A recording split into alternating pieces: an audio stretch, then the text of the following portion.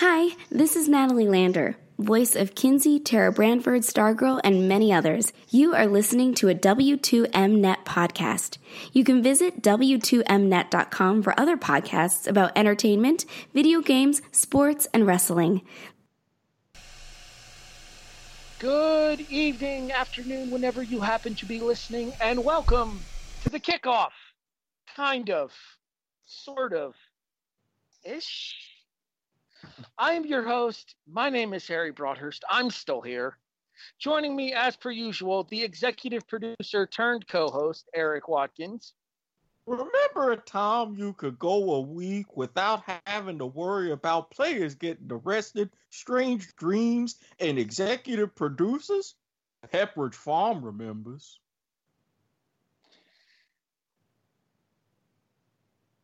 I forgot what the new nickname I used for you, Jason. Well, Only thing I'm going to say is she wanted the D, so I gave her the diabetes. Rest in peace, Wilford. And the co-host turned executive stop the tape. Nope, not here. Joining us, special guest co-host, Rachael Kriger. Hello, football people. Nice to meet you. Air quotes on yes, folks, if you remember, way back in the day, she knows this football too. Trust me. Yeah, I was going to say, you're used to hearing her on football to the max. Not this kind of football. All right, anyways. So before we get started on our actual show tonight, we are running on something of an abbreviated format. We will be returning to the greatest of all teams with our next broadcast. However, we are going to be doing a news and notes show this week because there's been a lot of stuff to come out recently, a lot of news that has been sitting heavy on Erik's mind. And as such, Anchorman Watkins is going to take over the reins of control for the news and notes style show that we're going to run shortly. However, it is with a heavy heart. However, it is with a heavy heart that I must open tonight's show. For those of you that know, for those of you that have been listening to the Kickoff for any extended length of time, you know that my other passion in this world is professional wrestling. I have been a pro wrestling commentator since 2011, and I have been watching it since way before that. In my process of becoming a professional wrestling commentator, I have worked for many companies, one of the earliest of which was a company named Real Action Wrestling based out of Barberton, Ohio, where I met a young man named Stevie Edwards. A few months into my career as a professional broadcaster in the world of professional wrestling, Stevie Edwards suffered a career-ending injury and ended up becoming an on-screen performer as both a fellow commentator for myself, as well as an on-screen authority figure as well for Real Action Pro Wrestling. The pro was eventually added from Real Action Wrestling.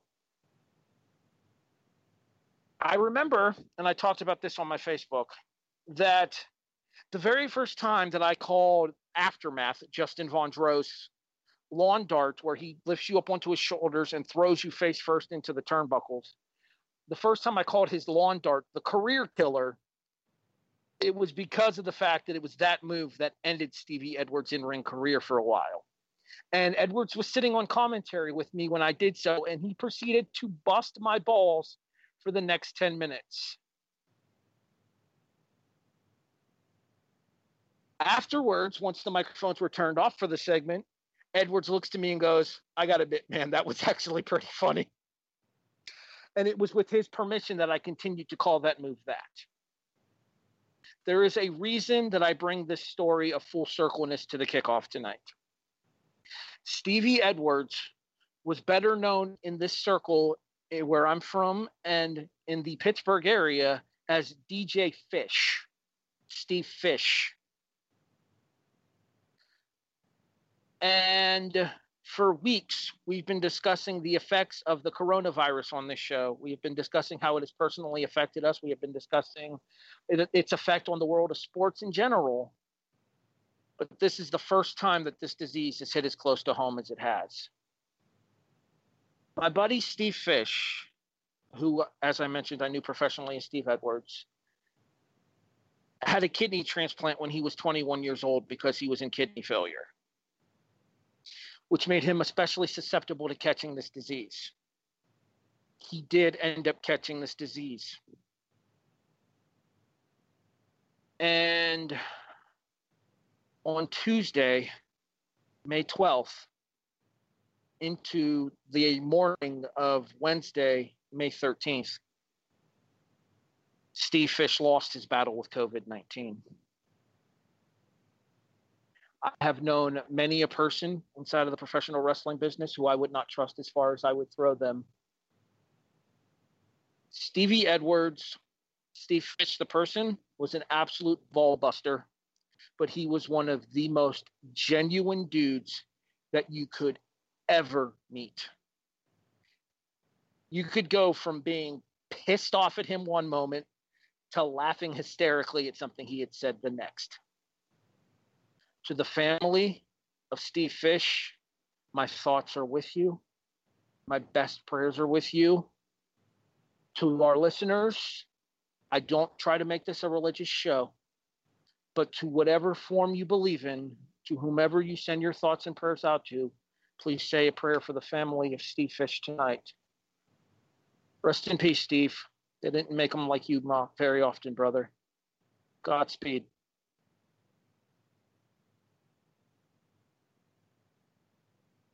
If I had my sound effects board that I have on the reaction right now, I would be putting my 10-bell salute up. Unfortunately, I don't have my soundboard there.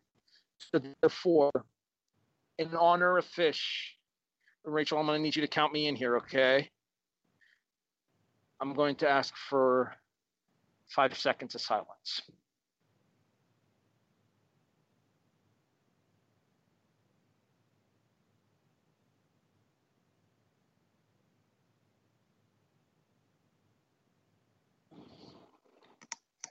Miss you, buddy. Take care. Fly high. All right. So sorry to bring the show up. Sorry to bring the show off on a down note, but something that had been weighing heavy on me the last couple of days. You guys know what I've been dealing with. You guys have seen the interactions between a lot of my friends and I over on my page. You guys have seen the interactions from all of the heartbroken members of Steve's friends and family that know what he fought through. His Fish fought for more than a month with this disease. All right. You will not be hearing any further Corona jokes from me on this show. I know Brandon's got the Rona had been a running gag on this show because we were doing video chats and he would constantly be coughing. You will not hear that again from me on this show because this disease just became very real to me. And I would not wish the way I feel about the loss of my friend on anyone. Erik, for the news and notes portion of this show, the floor is yours, Anchorman. Like I said, stay classy, W2M. I actually have a good prompter this time. Okay. Stay classy, Diego. To start things off, this was a subject that is especially more near and dear to my heart that I kind of teased about as we were going through the news and notes for the first episode of Greatest of All Teams. Some would call it a feeder system. Others, like myself, would call it a fantastic league. Still others called it filler for between NFL seasons. Yes, from the Great White North itself, the Canadian Football League. Well, unfortunately, Canada has been hit just about as hard as everyone else with the coronavirus. And while the NFL can still survive, the CFL is in major, major trouble. Commissioner Randy Ambrosie went to the federal government in Ottawa with a bit of a third down gamble of his own, asking for $150 million of federal aid. While there is yet to be an official announcement, sources, even from Ambrosie and those close to him, have said the CFL season for 2020 is all but canceled. Yes, they don't technically start until right around Canada Day, which is the 1st of June. They were looking for a little bit of an earlier start this year, June 11th. But with the way that things are going on, they haven't had the feasibility to conduct their amateur draft, Canadian draft, anything else, just like we haven't in the NFL. The bad news is, just a short time from talking about expansion, resurrecting the great Atlantic Schooners, now the league, which has been an institution for about a century and a half and has the second oldest trophy continuously competed for in North America, the Grey Cup, could be disappearing, or at the very least, hanging on just by a thread. Now, I'm one to brag about my Ottawa Red Blacks. How the hell they let Trevor Harris walk in free agency? No idea. Not bitter. Not going to question it. It's because you're black, isn't it, Erik? Look, again, Henry Burris was the absolute man, took us from 2-14 to the Grey Cup, and I'm like, hey, toss the keys to Trevor. He's a beast. I approve. Hank approved. Off into the sunset. Everything was all well and good. Then I see him under center for Edmonton, and I was like, okay, when did this... Wait. No.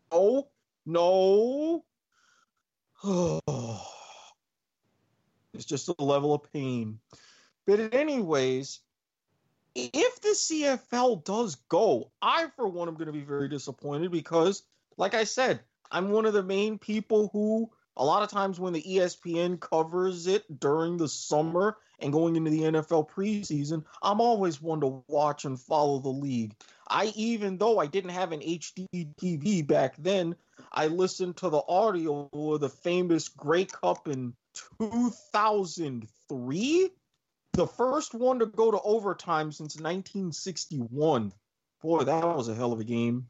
So I know I'm going to miss it, and I'm curious about what everyone else thinks. Let's let the newcomers start, Rachel. To be quite honest with everyone, I'm not as well versed in the CFL as I would like to be. As you've mentioned, I'm more on the football side of it, but now that I'm here at the Kickoff, I should probably brush up a little bit. But, you definitely don't ever want to see a league end, especially, I think leagues in Canada are kind of on the up and growing, and I think more leagues in Canada, the better. So just kind of hoping for the best and not wanting to see another league fall to a demise that doesn't really have a lot of, I guess, backbone behind it. Rachel, you don't have to worry about anything. I don't pay attention to Erik half the time, and he's probably the only black guy that likes Canadian football unless they're playing up there. So, which is a surprising number, actually. So yeah, just to piggyback off that, I don't want to see the CFL go strictly because it does give an outlet for players that's on that fringe that can't cut it in the NFL. That's not the cream of the crop, but still has athletic talent. Gives them an outlet where they can go and further their career, and maybe even though it is a long shot, pull a Kurt Warner and end up back into the NFL and have a successful NFL career while after honing their skills for just a few more years. So, yeah, I mean, with everything that we're hearing about the upstart leagues that have already folded, established league like the CFL folding is kind of disheartening, especially with all the rich tradition and everything, and some of the players and matchups that you've seen in the CFL. So, yeah, I mean, any league coming under financial hardships and having to face its demise is something that that is disheartening. But hopefully they can bounce back and maybe just recoup after a year and just suspend the league rather than actually canceling it. which is similar to what happened to the Arena Football League, and that was going to be one of the points that I brought up with the Arena Football League's previous shutdown and return to formation, even under a significantly lessened extent. I think the American fan base is starting to get more into the CFL now that ESPN has been broadcasting the games nationally here. So you start to get more of a taste for what the CFL is all about here in the offseason of American football. That being said, Jason mentioned arguably the biggest alumni to come out of the CFL in Kurt Warner. Well, as a Buffalo Bills fan, I have another CFL alumni who I'm particularly partial to in Doug Flutie. Flutie Flakes. So the opportunity for these players to have, as the old cliche goes, air and opportunity, the open air and the opportunity to still prove that they can perform at the highest level of football, it being taken away from them, even with the losses of the XFL, the Arena Football League, and the American Alliance of Football over the course of the last couple of weeks, over the course of the last couple of years, has been a significant downturn in the state of football in general in North America, and a sign of the times as well that with everything going on in our current climate, leagues are finding it harder and harder to find sustainability. Absolutely. And the major thing of why Ambrosi was going and asking for aid is because, believe it or not, while we here in the NFL are looking at multi-billion-dollar television contracts, the main thing that for the CFL is it's not the TV contracts with ESPN or even with TSN in Canada. It's ticket sales. It's game day revenue. So I hope that Justin Trudeau, in his wisdom, finds some kind of way to at least keep the league going. So if they do wind up just suspending or canceling this season, they can come back in 2021. But I do have a minor correction. Kurt Warner never played in Canada, and I can think of an even bigger name to come out of Canada and have an even more amazing NFL career. Does the name Warren Moon ring a bell? He was black. He was a black guy. Helpful, Jason. Yes. I could have sworn that. So Warner was the Arena Football League then. Was he Arena? I thought he was the Iowa Barnstormers. I thought he was Canadian. I was right there with you. I thought he played in the Canadian Football League as well. Nope, he did not. After University of Iowa, he was, again, one of only two quarterbacks to lose consecutive Arena Bowls with the Iowa Barnstormers, then went to the then St. Louis Rams. But Warren Moon, undrafted out of the University of Washington, despite an incredible performance in the 1978 Rose Bowl. So wait a minute. 5 seasons. Real quick here. You're telling me Jacob Eason got drafted and Warren Moon didn't? Absolutely correct. They told Warren Moon, basically, you ain't coming here, have fun in Canada. 5 years with the Edmonton Eskimos, 21,000 yards, and 5 Grey Cups later, finally the Houston Oilers went ahead and took a shot. Well, I stand by my fandom of Doug Flutie. And to answer your question, Jason, yes, I do actually have a box of Flutie Flakes in my apartment. That does not surprise me. It shouldn't. Didn't they bring those back for a while? They did, but the one that I have is Flutie in his Bills jersey. Well, all I'm going to say is there is a really. I did not. Why is it saying him? There might be somebody that we're overlooking that might actually shadow Warren Moon. Joe Theismann, Jeff Garcia. Yes, I did not know Theismann played. Yeah, I did not know Theismann played. He was an Argonaut. What you guys are listening to at home right now is Jason's firsthand knowledge of Google Foo. Hey, y'all can kiss my ass. I'll fire you two next. All right, Erik. Yes, and if you're looking to be another replacement co-host, go to @Turkoglu822 on Twitter. But don't be surprised if he'll tell you to go fuck yourself. So if Jason fires you guys, is the show basically just going to be him and I yelling about Pitt in West Virginia? Yeah, so it'll just be like when Steven was on the show. The darkest timeline is back upon us. Or currently Bisco. The views and opinions of Jason Teasley do not necessarily, son of a bitch. Erik, second scene. Well, okay, I'm going to tease this a little bit because, well, unfortunately, it's bad news for Bills fans.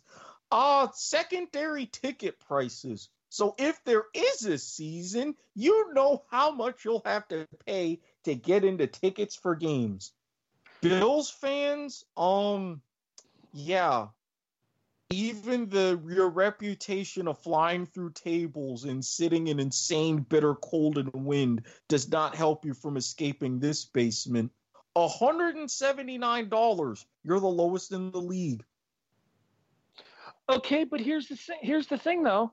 Now they're giving us multiple nationally televised games this year up in Buffalo, and I guarantee you, ain't not a damn one of those tickets going to be available. Those motherfuckers did it to me again, Erik. They put the Bills-Steelers game on Sunday Night Football. At least this time they had the decency to announce it in advance.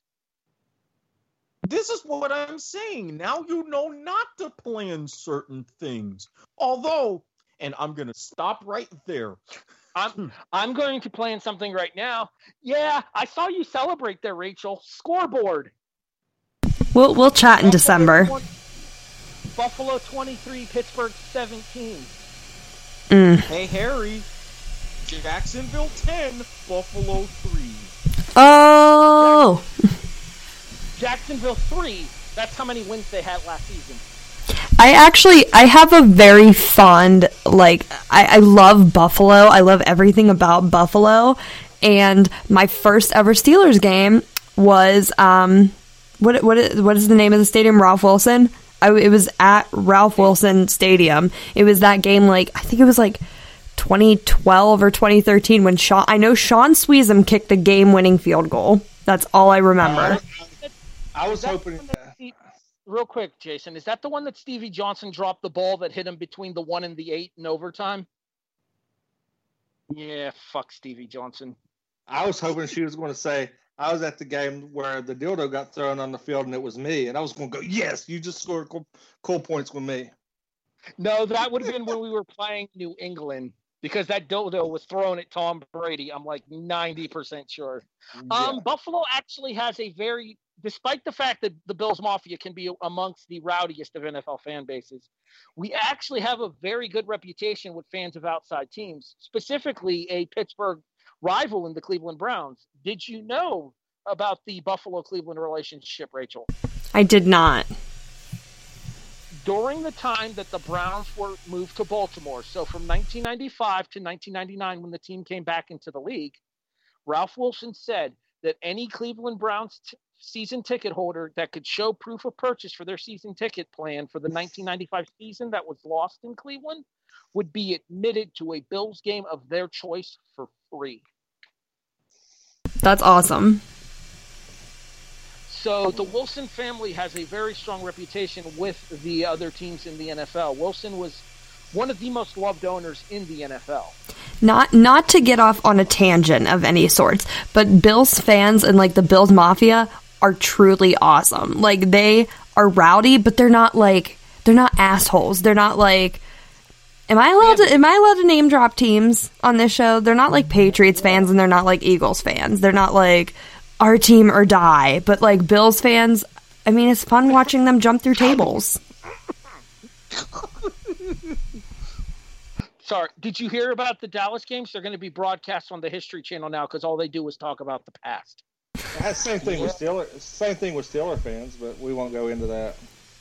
Yeah, but their secondary tickets are going for more money. Now, granted, it's not Las Vegas Raiders $500 or otherwise you can't get in the door money. But I bought two lower level tickets to watch the Giants this year for $200 earlier today. So I'm happy. Let's talk about the elephant in the room with that Las Vegas Raiders thing, though. You damn well know that most of those tickets were bought up by casinos to give to those are comp. Yeah, those are comp 100% comp tickets. Well, duh. I mean, hell, they got to pay for like hotel tax and other things. They got to make money somehow. I completely understand that. But I mean, even the high and mighty Patriots, their secondary values have crashed through the floor. They're towards the middle of the pack. I would argue that it's a significant uptick in Tampa Bay this year. Me and my buddy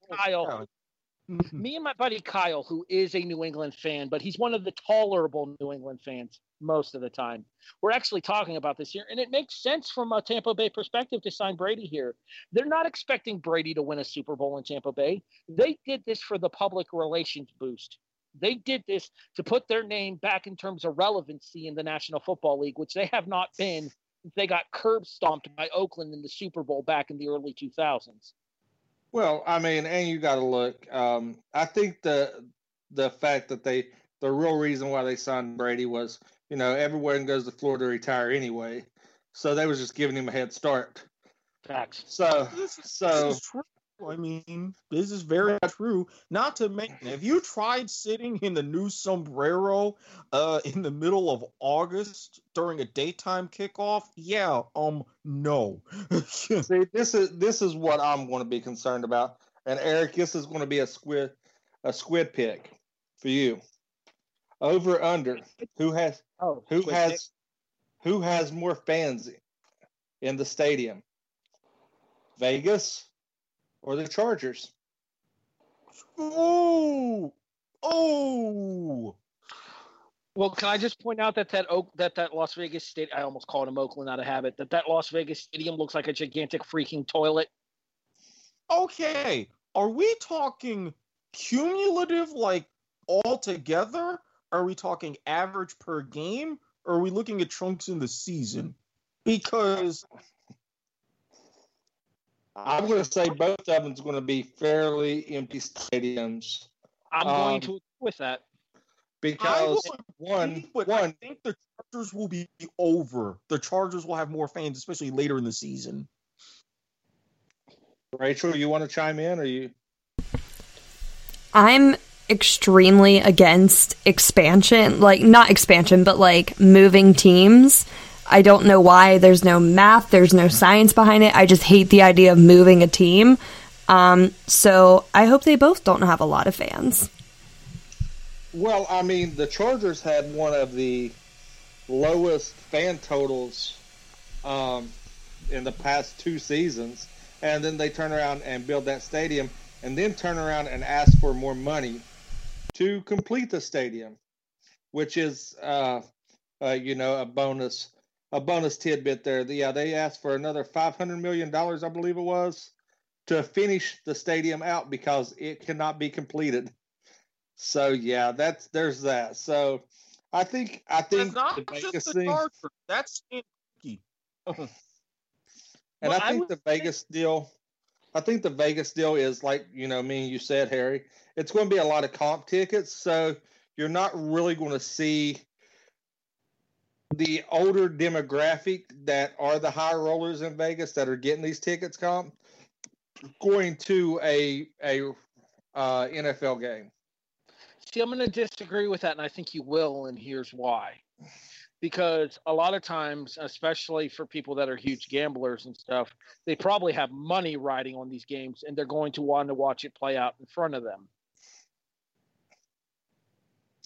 And you're going to have in-stadium access to different sports books. Plus, with your diehards from Oakland, they will go ahead and make the 4-hour trip east to go ahead and see their team. Whereas your diehards from San Diego were pretty much going to give Spanos and everyone in that front office the finger. Yeah, I'm pretty sure those diehards in San Diego just became Indianapolis Colts fans this past offseason. Some of them. Take 3, Eric. Okay. I'm going to kind of lump these together because it's not going to be not such a golden state. And really in a wide spectrum of college football. With these times of uncertainty, as we've talked about many, many times on this show, we know the Power Five are going to reign supreme.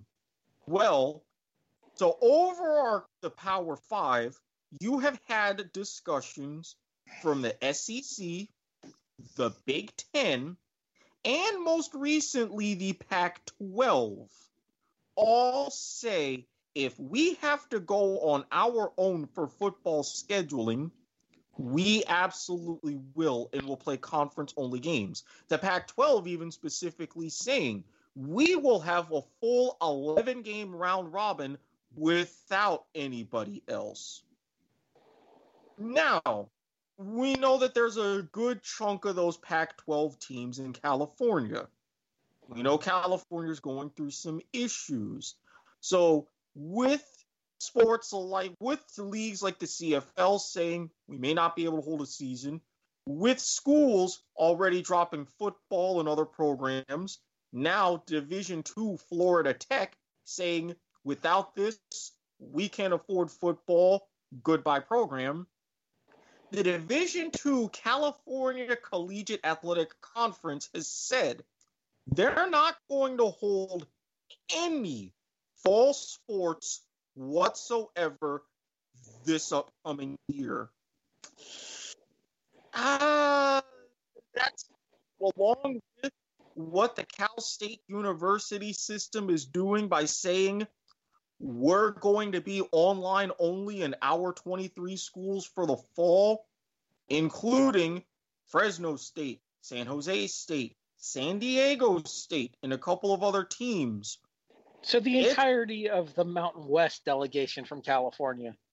Correct. And a couple D2 teams, or correction, a couple FCS teams as well. They're now in jeopardy. You've got the Pac-12 in a mess, all these other schools. So if we do wind up having football, it's going to be entirely different at a minimum. All right, so they've heard our thoughts on everything that's been going on with this whole situation. Rachel, you're the guest this week. You haven't really had a chance to reach our audience with your viewpoints here. Do you honestly think that we'll see sports return to anything resembling the normal that we knew going into this year? This year? No, absolutely not. I don't think so. I even think that right now, and I know that, like, you know, I'm in a hot spot in PA where, you know, there's so much argument about whether to reopen stuff and whatnot, and not to get into politics or anything, but I think that it might be a little premature already, some of the decisions being made. Listen, I don't have a job. I'm not working right now. I hate it. It sucks. And I would love for everything to go back to normal, but that's just not how it works. So I think that when it comes to sports, I think that college is super dynamic, and I think it's really just like interesting because, you know, there are some leagues and teams saying, oh, we're going to go, as I'm sure Erik knows, MLS is like, hey, we might go to Orlando and play everybody there. But with college, you can't really do that because of classes and all kinds of other stuff. Like, they need to be on their campuses and do these trips every once in a while to these opposing places. You can't just pick everybody up from a bunch of colleges, take them away from their classes and everything, and say, we're going to put you in Orlando or New Hampshire or Iowa for a month or 2 months, because it just wouldn't work. So I think college is super dynamic, but in general for sports, I don't think it's going to go back to normal. I think that in regard to media, I think they're going to have to, I hate to say limit the media, but that might be what they have to do. So I'm intrigued to see what happens. Even in regard to things like, are they going to put artificial stadium noise in? Like, over in Germany, there are fans for Bundesliga clubs putting cardboard cutouts of themselves into the stadium. I can't see that happening in the United States, to be quite honest with you. But, you know, I don't think we're going to have fans in the stands at all this season. Jason, as we get closer and closer to the NFL calendar season, do you think we see anything resembling a normal NFL schedule this year, or for college football for that matter?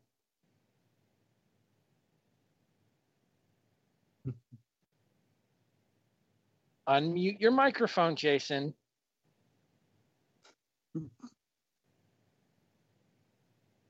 All right.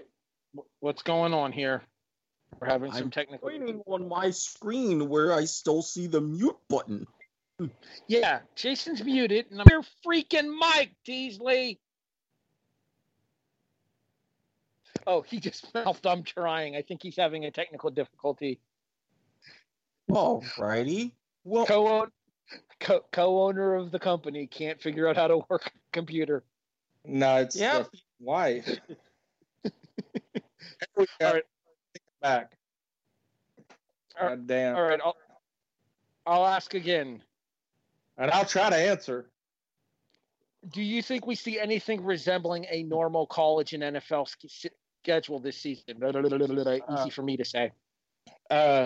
College-wise, no. I think you're going to see a predominantly conference-only schedule, which will be real interesting because that would give the NCAA some ammunition to go ahead and do that whole big playoff bid that they're talking about that everybody keeps pushing for. NFL-wise, I think we're going to see a full NFL season, at least. And I really feel that that's going to be possible because things are opening up. I think 22 teams have been given the green light to go ahead and resume activities at their facilities and everything. So I think we're going to have a shortened OTA. I don't think we're going to have a preseason. I think we might have 2 preseason games, and then we're going to start right into the regular season. I'm expecting more scrimmages than preseason games, if I'm being entirely honest, because teams aren't going to want to risk injury under a shortened schedule. In regards to the NFL giving permission to the teams, the NFL has come out and said that it is up to the individual states as to how they will allow their teams to proceed going forward. However, the NFL has no qualms about allowing teams that the states have lifted the restrictions in order to practice together. I have a problem with that because I think that gives a competitive disadvantage to the states that have been harder hit by this particular virus, such as the Bills, the Giants, the Jets up in New York, where the state is still suffering major casualties. Well, the Giants and Jets can actually bypass that because they're technically in New Jersey. But New Jersey is still pretty hard hit. Yeah, but Buffalo. I mean, you can circumnavigate that, or look at a team like New England in New Orleans. Both of them, because I have firsthand knowledge of this. New Orleans, the Texans and the Patriots all have came to the Greenbrier here in West Virginia and held 2-week mini camps. So, I mean, you can actually, I don't think you're hampered by that because you could actually talk to a state that is open and go and set up a here, and you would be right on par with everyone else. Well, I heard that there was talk that the University of Florida was actually opening up its facilities to any professional sports team that would wish to use them.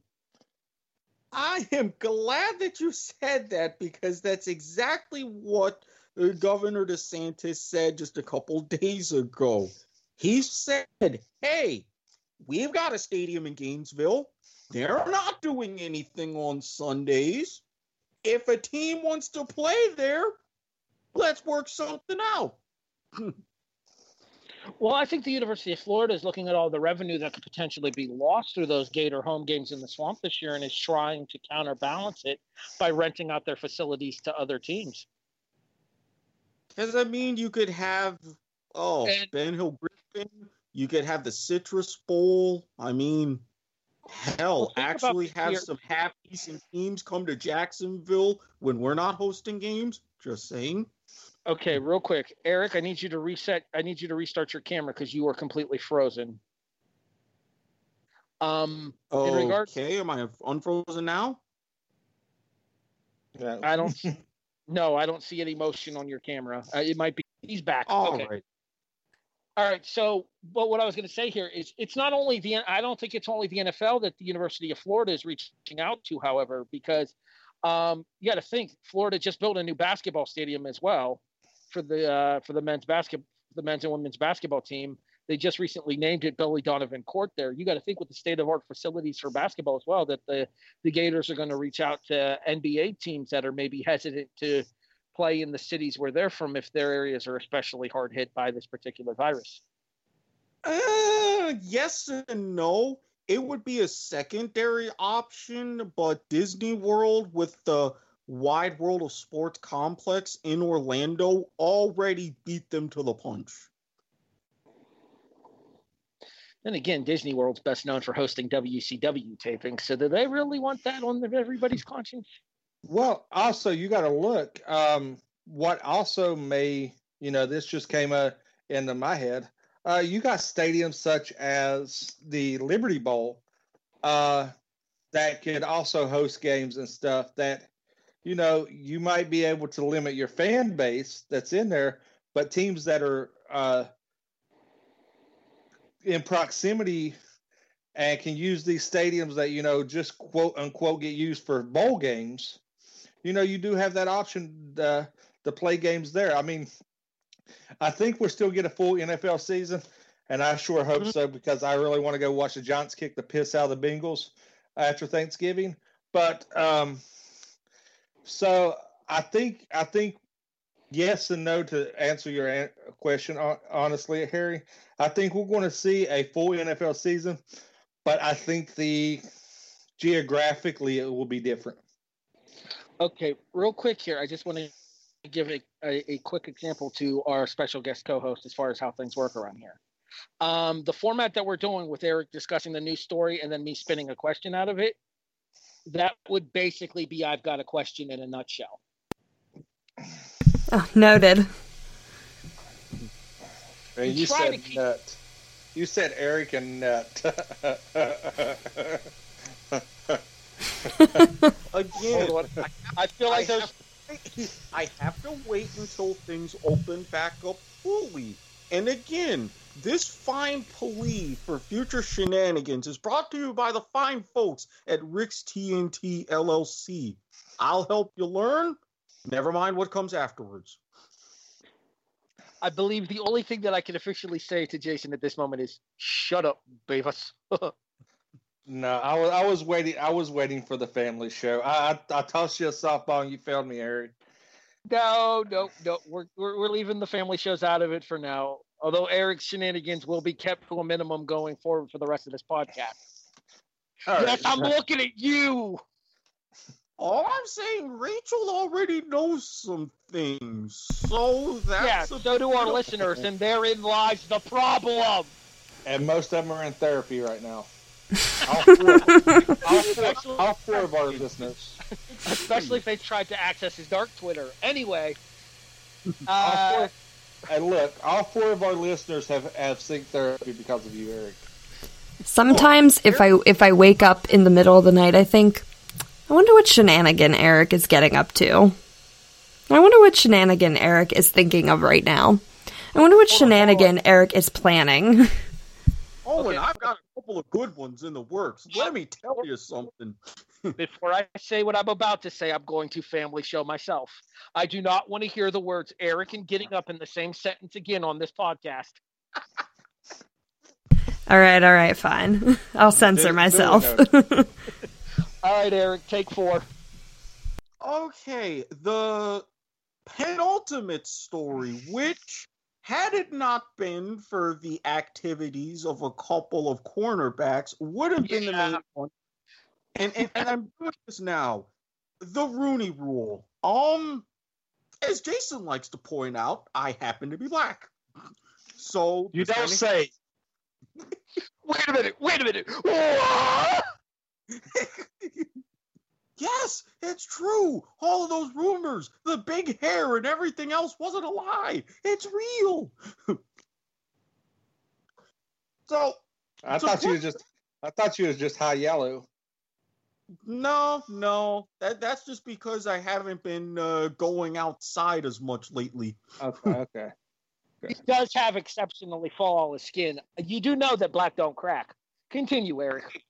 Not to mention, there are plenty of other uses that I've discovered for baby oil, sometimes good ones, but I digress. Family show! There you go, Jason. There we go. We're back on track. So, to put the Rooney Rule in a nutshell, if you are going through the hiring process of a new head coach or general manager or any other the coaching staff or executive, by the Rooney Rule, you are required to legitimately, seriously interview at least one minority candidate before you make your official decision. Now, there's been a whole bunch of issues as far as teams promoting in-house, working around this, et cetera, leading to a lack of minority coaches overall in the league, even more so with executives.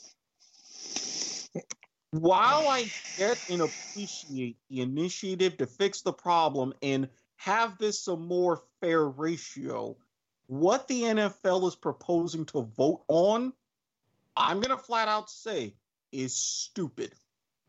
These suggestions are, for a head coach, if you hire a person of color as a head coach, if you keep them for a season, going into their second season, you will be able to draft 6 places higher than you normally would in the third round.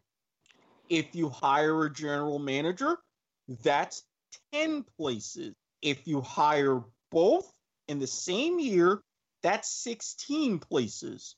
So as is, you could go from the third round all the way to the middle of the second round. And there's all other provisions, including compensatory picks for coaching positions at significant levels like a quarterback coach. If they leave for a head coaching position, that's a compensatory third-round pick instead of a fourth-round pick. If the coach sticks around for a second season, then going into their third season, you get a compensatory fourth-round pick or fifth-round pick. Wait. A lot of different things going on. Again, to me, this is the exact opposite thing that the league could be doing. I have no idea why this is even up for a vote, because not only will this be completely subverted, you're not going to get the true candidates hired at places because of drafting strategy, and for those that want to go ahead and draft higher for whatever reason in the future, you're going to get people that are going to be incredibly unqualified and create more of a coach mess in the NFL that already. So what you're telling me is yet another glaring example of Roger Goodell's incompetence. Bingo. Here's the problem with this here, and we kind of had a brief discussion about this when Erik broke the discussion of the Rooney Rule inside of the Kickoff chat earlier today, because I genuinely he sent me the link to the article, Jason. Yeah, but I'm the one that brought it up. Erik just supported the fact. All right. Well, the point being here is that what's going to happen, and we were talking about this inside of the group chat, is that it's going to lead to a lot of people who are not qualified to have any kind of a coaching job in the NFL getting a coaching job in the NFL. There are certain players who I would have absolutely no issues taking coaching jobs at various positions in the NFL. For example, one of the men who we were going to talk about tonight, we'll talk about him when we do Greatest of All Teams Part 2, either later this weekend or next week. Ed Reed, safety, Baltimore, got a secondary coach's job with the Buffalo Bills back in 2016 under his former coach, Rex Ryan, who was with the Jets. Ed Reed is a perfect example of somebody who should be a coach in the NFL, because Ed Reed is one of the best safeties to ever play the game. And where did he play in college? U. Thank you. Yeah, I wasn't going to give him that, but yeah, I guess you're welcome for Jason doing so. But anyways, my point being here is that you have players that are perfectly qualified for these spots, but what's going to happen is you're going to see significantly fewer call-ups from the coaching ranks in college, where the coaches are much more deserving of that elevated next step than you are going to see players getting hired for secondary roles on teams, just because it will eventually boost the team's draft stock. Take a look at what's happening real quick. I saw you about to speak up there, Jason, and I apologize for cutting you off, but take a look at what's happening in Carolina right now with Matt Rule getting the job out of Baylor this year in Carolina. If this Rooney Rule had been announced before the Matt Rule hiring, I can almost guarantee that Matt Rule would still be the coach at Baylor this year. My biggest glaring issue with this is something that me and Erik will talk about. We was actually going to cover this on our initial our initial show of the Black Irish podcast, because it is a controversial topic, and and people can misconstrue the way that you word things, and they can take things out there. First and foremost, I think the Rooney Rule was a good rule in concept only. I think because a lot of teams abuse that because of how it is worded and structured, laid out, that you have to hire a person of color for a job. You have to interview them, and a lot of well-deserving coaches were being interviewed, but the coaching decision was made, and they was brought in simply just to conform to the Rooney Rule. I think this creates a even larger glaring thing, because you're going to get teams that are going to circumnavigate and going to abuse the rule just to get a higher draft pick. But what happens when every team does that? How are you going to compensate every team when you're doing that just to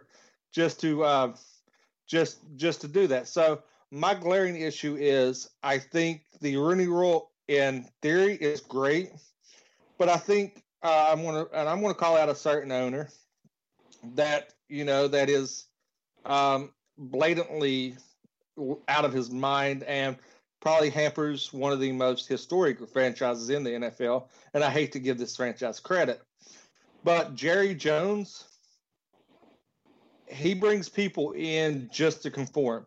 He knows who he wants. He's not going to hire somebody. He's not going to hire somebody that he doesn't want. And he, just like this last season, everybody was looking for him to go a totally different direction than what he did.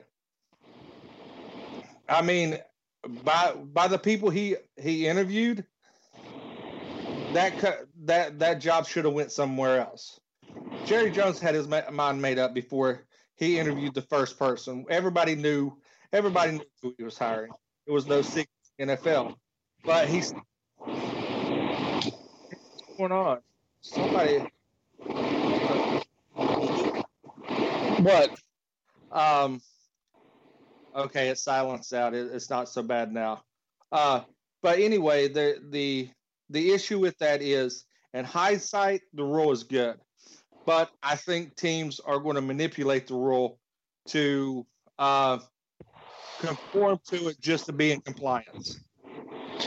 Yeah, what's going to end up happening here, and then we'll get Rachel's thoughts real quick here. What's going to happen is we're going to go from facilitation to this rule, where teams were just playing lip service to it by bringing in somebody at random in order to say that they did it, to exploitation of the rule and teams trying to use an entire draft strategy based on the fact that they can improve their positioning in certain rounds of the draft by simply hiring people who may not be qualified for the positions that they're being hired for.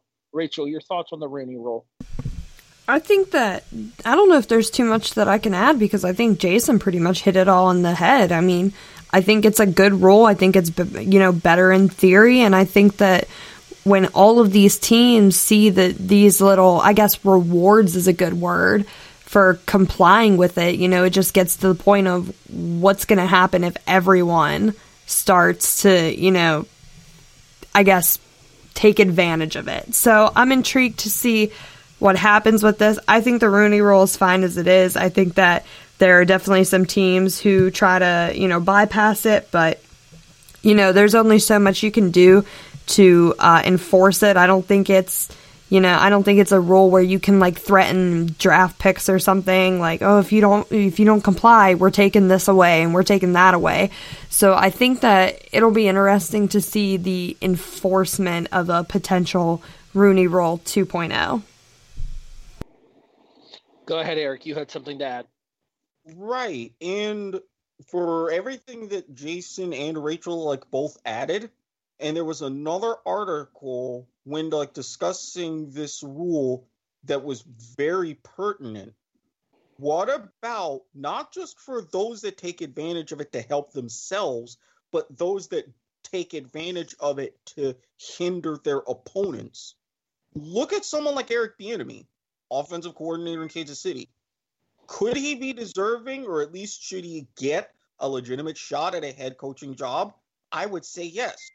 But what if a Denver or even Los Angeles decide, you know what? We not only want to have that draft pick, but if we can't get it, we don't want to help other teams get it. So what are they not going to do? They're not going to go ahead and hire him, just so that impacts both their draft strategy and anyone else potentially around him. So Bieniemy goes from a perfect candidate, another one under the Reed coaching tree who should be next up somewhere, to if he decides to leave Kansas City, he could potentially just be circling the drain, and all of a sudden what could have been a promising career is ruined just out of either greed, sheer stupidity, you name it. It's just going to become another case of exploitation of the rules, just like we saw last year with the timeout rule becoming such a big talking point, with both Bill Belichick and Mike Vrabel down in Tennessee taking advantage of it in respective games this season. It's going to become a situation of, rather than it being an in-game situation such as that was, it's going to be an example of teams trying to stack up people in order to play the long game and get elevated draft picks to help their franchises going forward instead. Exactly. So for something like this could go horribly, horribly wrong. And this is this is one of the biggest things I'm going to throw out there. You have 32 teams. What if teams start, quote unquote, making positions available to conform to the new Rooney Rule 2.0, like I asked earlier, how are you going to better a draft position if everybody in the NFL is doing it? Where do you draw the line? Exactly. It goes to the point to where it would just be moot. And then there would be even more chaos with the draft. All right. So before we get into our final news story here, I think we kind of need to make this a recurring theme for this offseason, Eric. You know what that is? Yes. We need to start telling these NFL players to get it together. Yeah. Earl Thomas, here's looking at you from last week. And I'm sure that everybody who heard our discussion on that last time knows exactly what the hell we're talking about. We are not going to go into that again because, again, family show. But you know what we mean when we say the name Earl Thomas now. And it's not him flipping the bird as he's getting carted off the field in Seattle. Tag team back again. Check your rectum. Let's begin. Party on, party people. Oh. Okay, once Eric gets over his popping, because you just completely destroyed any sense of decorum that Eric had right there. Eric, that's bad enough in a personal setting. Now we got players being downright criminal. Yeah, first of all, decorum, what's that? May I have some decorum, please? I miss my wrestling sound effects board. Continue, Eric. Second of all, I get being in Florida, being a Florida man. I get we're home of the crazy people, and we do a lot of crazy things. I happen to contribute my fair share, and will probably do even more so as I am now heading into what could be the glory years of my mid-30s. I don't deny this. But when you have a position of prestige, you really have to know your limits. DeAndre Baker of the Giants, Quentin Dunbar, now the Seahawks. They apparently forgot that little rule. Wait, It's real quick, bad Eric. enough. Real quick, Eric. Same as we did last week, we have to say allegedly here as to not open ourselves to law. Yeah, I'm owning this show. I don't need Sue over that shit. Yeah, so allegedly, there was an argument that ensued, and there were some high-stakes card games. So the dynamic duo, allegedly because of this, lost, over $70,000 in gambling. Normally, if you have a gambling debt, you try to pay it off in the most effective way that you can, right? Yeah, Yes. typically. Okay. You attempt to do that legally, correct? I would sometimes. think. Sometimes. Sometimes. I feel like Eric, it would be a negotiation as to how he's going to pay people back. Okay. I could see Eric offering favors. Given in mind, I have a blacklist just like everybody else. But again, negotiations would be all well and good as long as everybody leaves happy and I don't find myself crying in the fetal position in the shower afterwards. But I digress. I will repeat a statement I have made many times on this show, and I think it stands for all of us. We cannot be bought. We can, however, be rented. Continue, Eric. Well, apparently, allegedly, Baker and Dunbar did not think like us because they're, allegedly, I'm going to have to say this a lot. There was a party they decided to have after this. There was an argument, and then allegedly, there were weapons brought out. Allegedly, one of them, in conspiration with both of them, decided to rob said party guests. There was a Rolex watch, another very high-value watch, and cash allegedly stolen by these two from the party guests to help recoup with that gambling debt. Now, to his credit, Quentin Dunbar's lawyer has released a statement saying Dunbar was not involved, it was not him, etc., etc. But either way, at the very least, if you are brought up on charges like the two of them have the decency to, with your legal team, go ahead and turn yourselves in. They have yet to do that at the time of recording. Okay, a couple of things to touch on here. One, you are a professional athlete. Even having your names mentioned in a situation like this is an embarrassment to your profession. And it should be an embarrassment to you as a human being. True. If it is even viable that you would put yourself in these circumstances, then you are a disgrace to the job that you hold. And the reason I say that is sports ain't for choir boys. And I'll be the first person to say it. It was Charles Barkley who said, I am not a role model despite the fact that you want me to be. But there is a certain amount of, and I use this word again, decorum that is expected out of a professional athlete that clearly neither of these gentlemen seem to possess in this situation, allegedly. Yeah, there's a reason you have rookie symposiums and whatnot. Ay. Rachel? Do you know why I like soccer more than the NFL? Because there are less crummy guys in MLS than there are in the NFL. Am I allowed to say that? It's more so in the stands in the MLS than it is on the field. Oh, yeah. And the ownership, like in Columbus. Lest we forget what happened with the Manchester City player who, like we were having in our offline chat, you talk about weekends that I would have. He kind of had one of those and then proceeded to do a PSA saying, adhere to government guidelines for social distancing. We talked about that on our last episode. So there's crumminess, just a different kind of crumminess. One that I can appreciate. Jason, Unmute your microphone before you speak up here. We're talking about the Dunbar situation, the 2 NFL players that allegedly held up the poker game here, and it's your turn. One of them being a Giant, of course. So with this hitting your team, and as a fan of the Giants, let me ask you this.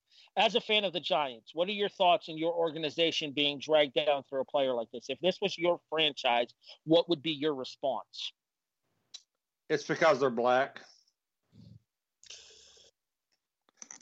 The views and opinions of Jason Teasley do not necessarily reflect. Dude, stop it. Okay, allow me to amend to that statement. The views and opinions of Jason Teasley do not necessarily reflect the rest of those members of this episode of the Kickoff. Okay, that's better. You're muted again, Jason. Try that again. God bless. I want to get a new fucking computer. And that's our third F-bomb tonight. Don't send this show to Coach. All right. He's muted again.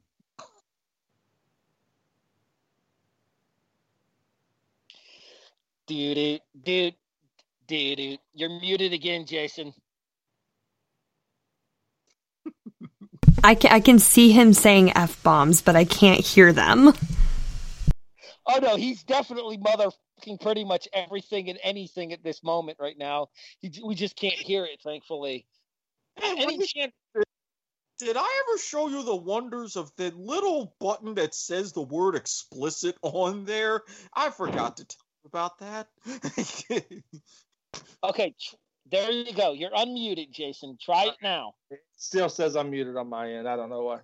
It's because they're black, and that is Rachel's profiling, and but no. On a serious note, I think it's insanity. I mean, you're an NFL player. Why even fathom having to go to that extreme? Because one, you're going to be recognized. You're going to be known. Not many players are in the NFL. I mean, so you kind of stick out in crowds. So I think it's a lapse of judgment and pure stupidity, and I just can't believe that they would, somebody that is an NFL player that does have these contracts is doing idiotic things. But again, I deal with the public on a regular basis, and I do see where people come from. So with that being said, it's unfortunate that it did happen. It is a black mark on the franchises that they are affiliated with, and I think there was going to be some major repercussions, not only legally but from the NFL, because Goodell is the most inconsistent commissioner ever. They'll probably get a slap on the wrist, and they'll probably get like community service. Yeah, the thing about it is, in the NFL, if you test positive for weed, it's like 6 games.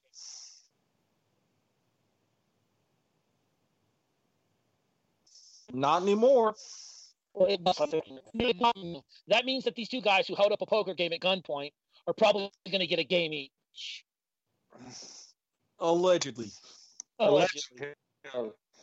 So, Erik, did you see my whiteboard? Yes. Why is it because white? It's an actual whiteboard, Jason, literally. Why can't it be a blackboard? Because I don't have any chalk. Close out for summer, Alice Cooper style. Why you got to be like that to Erik? Saying your whiteboard's more superior. Why? This is the same man who offered for me to go out jogging, so yeah. Are you really? All I'm saying is I'm concerned about your well-being during the quarantine, Erik. I was going to work out with you. God, try to do something good in the world, and you guys try to flip it and make it something here horrible. But we will talk about that off air. Would it be inappropriate for me to suggest to Jason that all lives matter?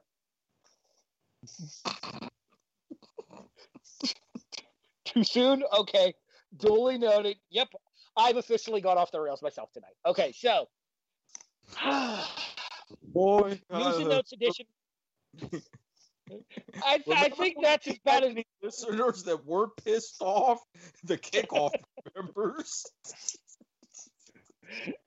The views and opinions of tonight's episode should frankly piss off every single last one of you. The three of you that still listen, we thank you. The views and opinions can be directed to Brandon Biscobee. Just go back and get his Twitter handle from a previous episode and send all hate to him. At Bisco NMB Chiefs. Direct all hate tweets to that handle. And, of course, as is tradition on this show, an all hate email to s.garmer@gmail.com. Well, no, Sean don't have this show anymore. It squarely falls on my shoulder now. So don't be sending me no emails. I'll tell you to go fuck yourself. That's 4, all of which from Jason. I'm just stating for the record. What happened to Coach, Jason? Craig T. Nelson is going to be pissed. That's okay. He's retired and lives in Minnesota. It's Mama Watkins. Mama Watkins. Hi. See, we have another guest. So Mama Watkins, we still have not got an answer to the question, and we're still waiting. Going down that road again on air, Jason. Okay, before I go into my close here, Rachel, I want to thank you for joining us tonight. It's greatly appreciated. Where can people find you on social media? My name is spelled Rachael. I have been given the misfortune of having 2 A's and having everyone spell it wrong. So you can find me on Twitter at Rachael Kriger. 2 A's, not 1. Thanks for having me. It was fun. What are you mouthing, Jason? I'm trying to see what Erik said something. He wrote in the Skype chat, but before we get to that, let's wrap up the show. Where can people find you online, Jason? At Turkaglue822 on Twitter. I'll discuss any fantasy football. If I don't like you, I'll tell you to go fuck yourself. 5. Haven't been doing that lately. I've been pretty tame doing some fantasy football. Some dynasty leagues have started drafting, so been pretty active on Twitter lately and letting people know, getting some polls and stuff up on Twitter and some rookie rankings, because a lot of like I said, a lot of dynasty trades and dynasty drafts have started kicking up due to everything going on. And, people trying to pass the time to get some kind of sports relevance. So just look me up there. Also, Turk822 on, I think it's Turk822 on Instagram. That's more or less my personal. If not, you can just kind of search for me. If you put Turk822, I might pop up. I don't even know my Instagram name. That's how professional I am. But Turkaglue822 is probably where you're going to get the most activity out of me currently on Twitter. Erik, working? No. Wait, no. Don't step on my gimmick here. Second of all, it was the not-so-silent owner of the W2M Network last week. Although now, effective next week, I'm changing it once again. We are going to be joined by the unprofessional Jason Teasley. Hey, that's fine. If the shoe fits, lace that bitch up and wear it. I'm about as professional as an amateur porn star. Okay, that's enough about Erik's personal life. Let's get back to Erik giving his social medias. That was a segue. Before Erik gives yours, Mama Watkins, is she still in the room? Yes. Where can we find her online? You on social media, Mama Watkins? She doesn't have social media. She tried. You son of a bitch! Look, she tried Facebook for a while, but even though I did warn her, I mean, Not to mention, I tried getting her set up with the Twitter, but she barely decided to tweet because she was like, it wasn't worth the effort. You know, I could see it now. It's going to be like Mama Watkins would have a Facebook page. It would be like all of us. Just like giving shouts out to Mama Watkins. And it wouldn't have to be like her actual name. It would have to be Mama Watkins as a name. You want me to have a Facebook? I mean, we could make that happen if you so desire. Eric! Hey, you already got to build your own fan base. It could just be for you to interact with the four of us. Yeah. Okay. There we go. She's in! You heard it! All right, Eric, where can people find you online? We have coffee. Let it be known for the record that these decisions are not considered legally binding and could not be upheld in any court of law, television or otherwise. Oh, no.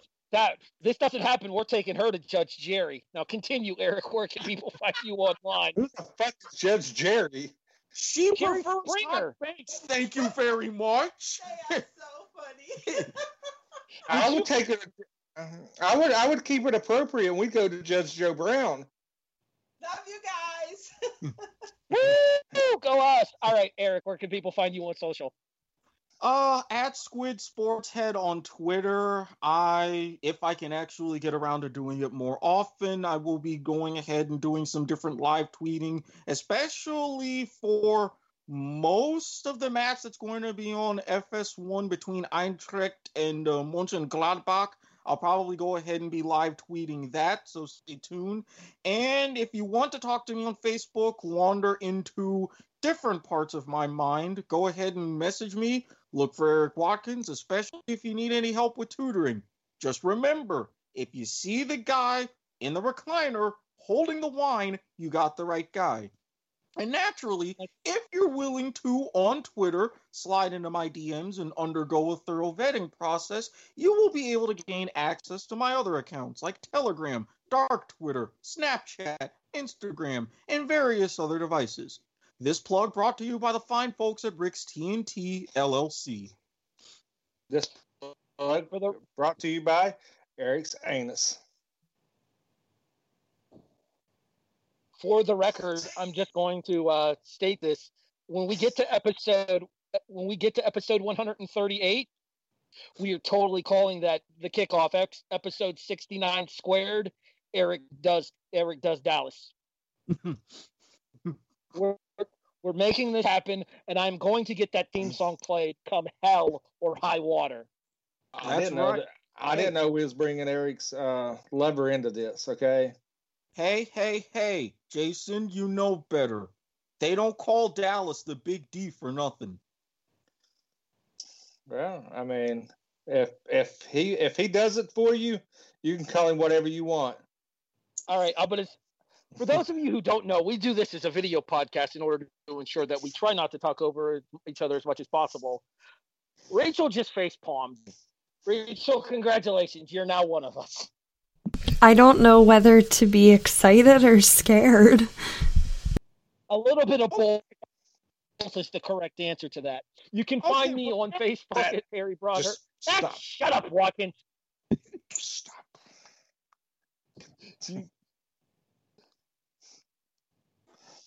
You can find me on Facebook, Harry Broadhurst. You can find me on Twitter and Instagram. I actually know mine because I'm a goddamn professional at HEB the Eagle. You can find the site online at W2Mnet.com. We want to thank everybody for listening. And if there is any better way to pay tribute to the ball buster that was Steve Fish, I can't think of it other than tonight's episode of The Kickoff.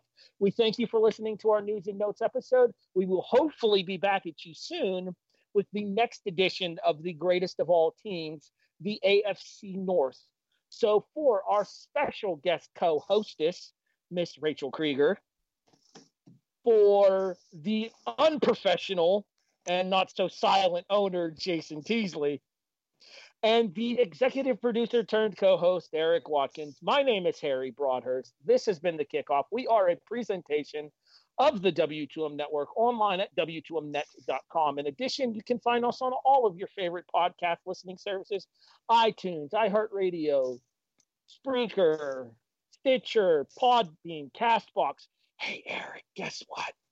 Spotify is here. And Eric's black. And Jones is a dick. Thanks for listening, everybody. We'll talk to you guys next time here on The Kickoff, a presentation of the W2M Network.